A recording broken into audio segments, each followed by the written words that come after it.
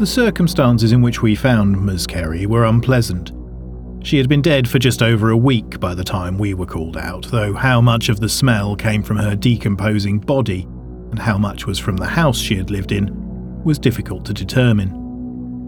It was unclear how long she had been sitting on that damn sofa, though the odd man she lived with thought that it might have been as much as 5 years. She had eventually become too large to get off it. Nevertheless, it was long enough for her to have become part of the thing, with the sores on her legs and buttocks having opened and then closed around the material. Woman and couch, one being, for years on end, until she died on it. Disturbingly, this wasn't the first time I or my fellow paramedics had seen something like this, but it was certainly the worst case.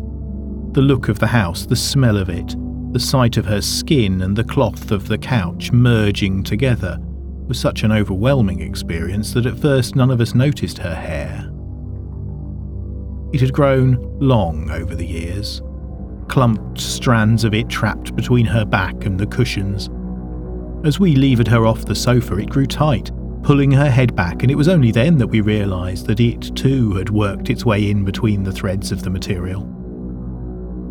I assumed that it would come out with a good tug, but it was apparently worked well in. When we pulled on Ms. Kerry, the hair stayed put, and her scalp threatened to come away instead. In the end, I grabbed a pair of scissors from the kitchen and cut her loose. The rest of the call out was no easier. The coroners didn't have a body bag to fit her, the trolley barely took her weight, and it took both us and a few police officers to help get her in the van.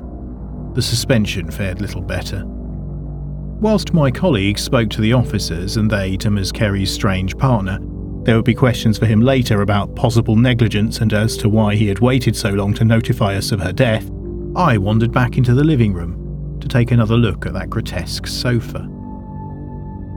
There was now a large patch of missing material where she had been sitting, exposing the stinking, discoloured padding underneath.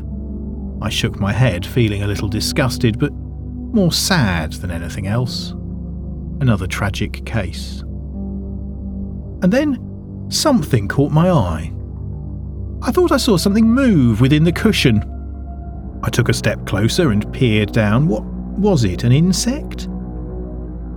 But all I could see now was a tendril of hair lying across the padding. I hesitated, my eyes narrowing as I focused on the hair. Maybe it was just a trick of the light, but it looked like it was moving, being pulled down into the cushion. A sudden hand on my arm made me cry out with alarm. I turned and was surprised to see Ms. Kerry's partner staring at me with wild eyes. "You can't take it," he gasped. "Well, take what?" I said, thinking he was probably referring to the body. I was about to gently explain that we had to, when instead he pointed at the couch behind me. "That? You can't take it. It's what I have left of her." Well, to be honest, I had no idea whether he'd get to keep the sofa or not. It seemed like a biohazard to me. "Oh, I'm sure someone will be along to talk to you about it," I said, patting his hand reassuringly. He shook his head. "They can't have it, not whilst she's still inside it." That was quite enough for me.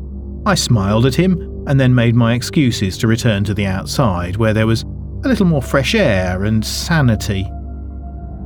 I wonder, though, if madness isn't a little catching. His words stayed with me, and the sight of that strange hair, moving or not, kept on coming back to me over the following days. I told my wife, who has endured many disturbing stories over the years about the couch and the hair and the strange man. She hugged me and suggested that maybe this time I should actually go and speak to a counsellor. I said I would, knowing I probably wouldn't, and went to bed, where I slept badly and dreamt about hair. Over the following week, I tried to put it out of my mind and get on with my job, but through every call-out, from simple accidents to serious injuries, I kept finding my attention drawn back to Ms. Kerry's couch. which was how I found myself standing outside of her house, telling myself that I was just being a good Samaritan. I was there to check on her partner.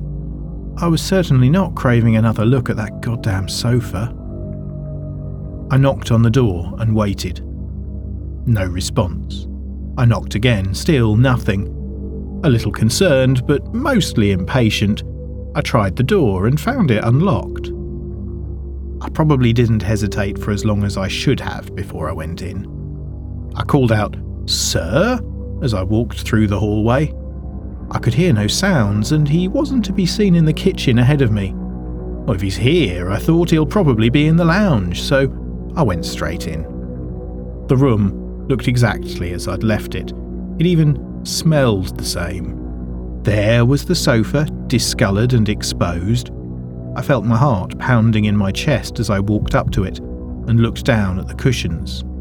The hair that I had seen before was gone.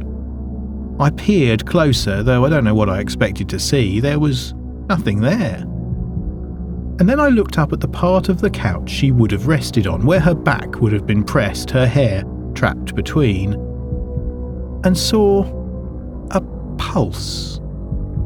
It was a gentle movement, small enough to go unseen by someone not looking for it. As if in a daze, I reached out and poked it. Something like a shudder passed over the cushion. The scissors I had used to cut Miss Kerry free were sitting on the coffee table. I picked them up and with a mouth as dry as a bone, I cut into the cushion. I snipped a line across and then with my bare hands I took hold of the material and ripped it open. The hair inside seemed to shrink away from the sudden light, but there was so much of it that it had nowhere to go. It was twisted into the threads of the cloth and buried deep into the padding, thickly matted. I could hear it as it moved against itself, against the material. I stared at it for a moment and then started making cuts in the other cushions, tearing at them to see inside. The hair was everywhere. But this was impossible. Even over that length of time, surely she couldn't have grown and lost so much hair. And how could it have worked its way so deeply inside the couch? My brain seemed to be trying to ignore the fact that it was moving. Suddenly, I felt something prick at my wrist and looked down. There was a hair. But it wasn't mine.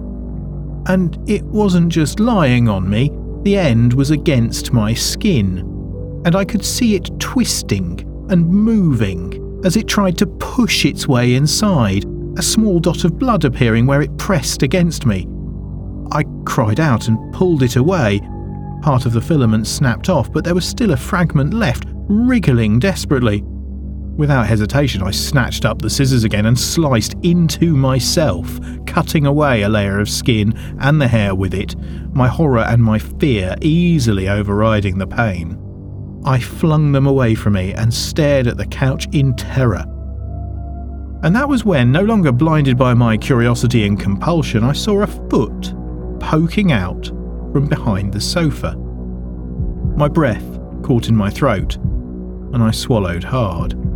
Then I moved carefully forward, not getting too close, and peered behind that wretched piece of furniture. To this day I don't know the man's name, but there was the late Miss Kerry's partner, lying on the ground behind the couch, pressed against the back of it. Hair covered him nearly completely, wrapping around his body, growing into his skin. His eyes were open, hair boring into them even as he stared at me with terrified desperation. I took a step closer, but as if sensing that I'd found him, the hair tightened around his body, penetrating deeper into him, pulling him even closer against the sofa. I knew that it was too late for him, that there was nothing I could do to help at this point, even if I was brave enough to try. But I had to do something. A few days later, a colleague asked me if I'd heard about the fire at Miss Kerry's house. Of course I said that I hadn't, and asked what had happened. No one was sure, he said, A real tragedy, as her partner had been found in the remains, burnt beyond recognition. Nothing much left, but no surprise there. The place had been a fire hazard for years, and the flames had spread quickly. Consumed everything. I asked about the couch. He chuckled. Totally gone, he confirmed. Good riddance, eh? I agreed, scratching my wrist. Maybe I'll try that counselling after all.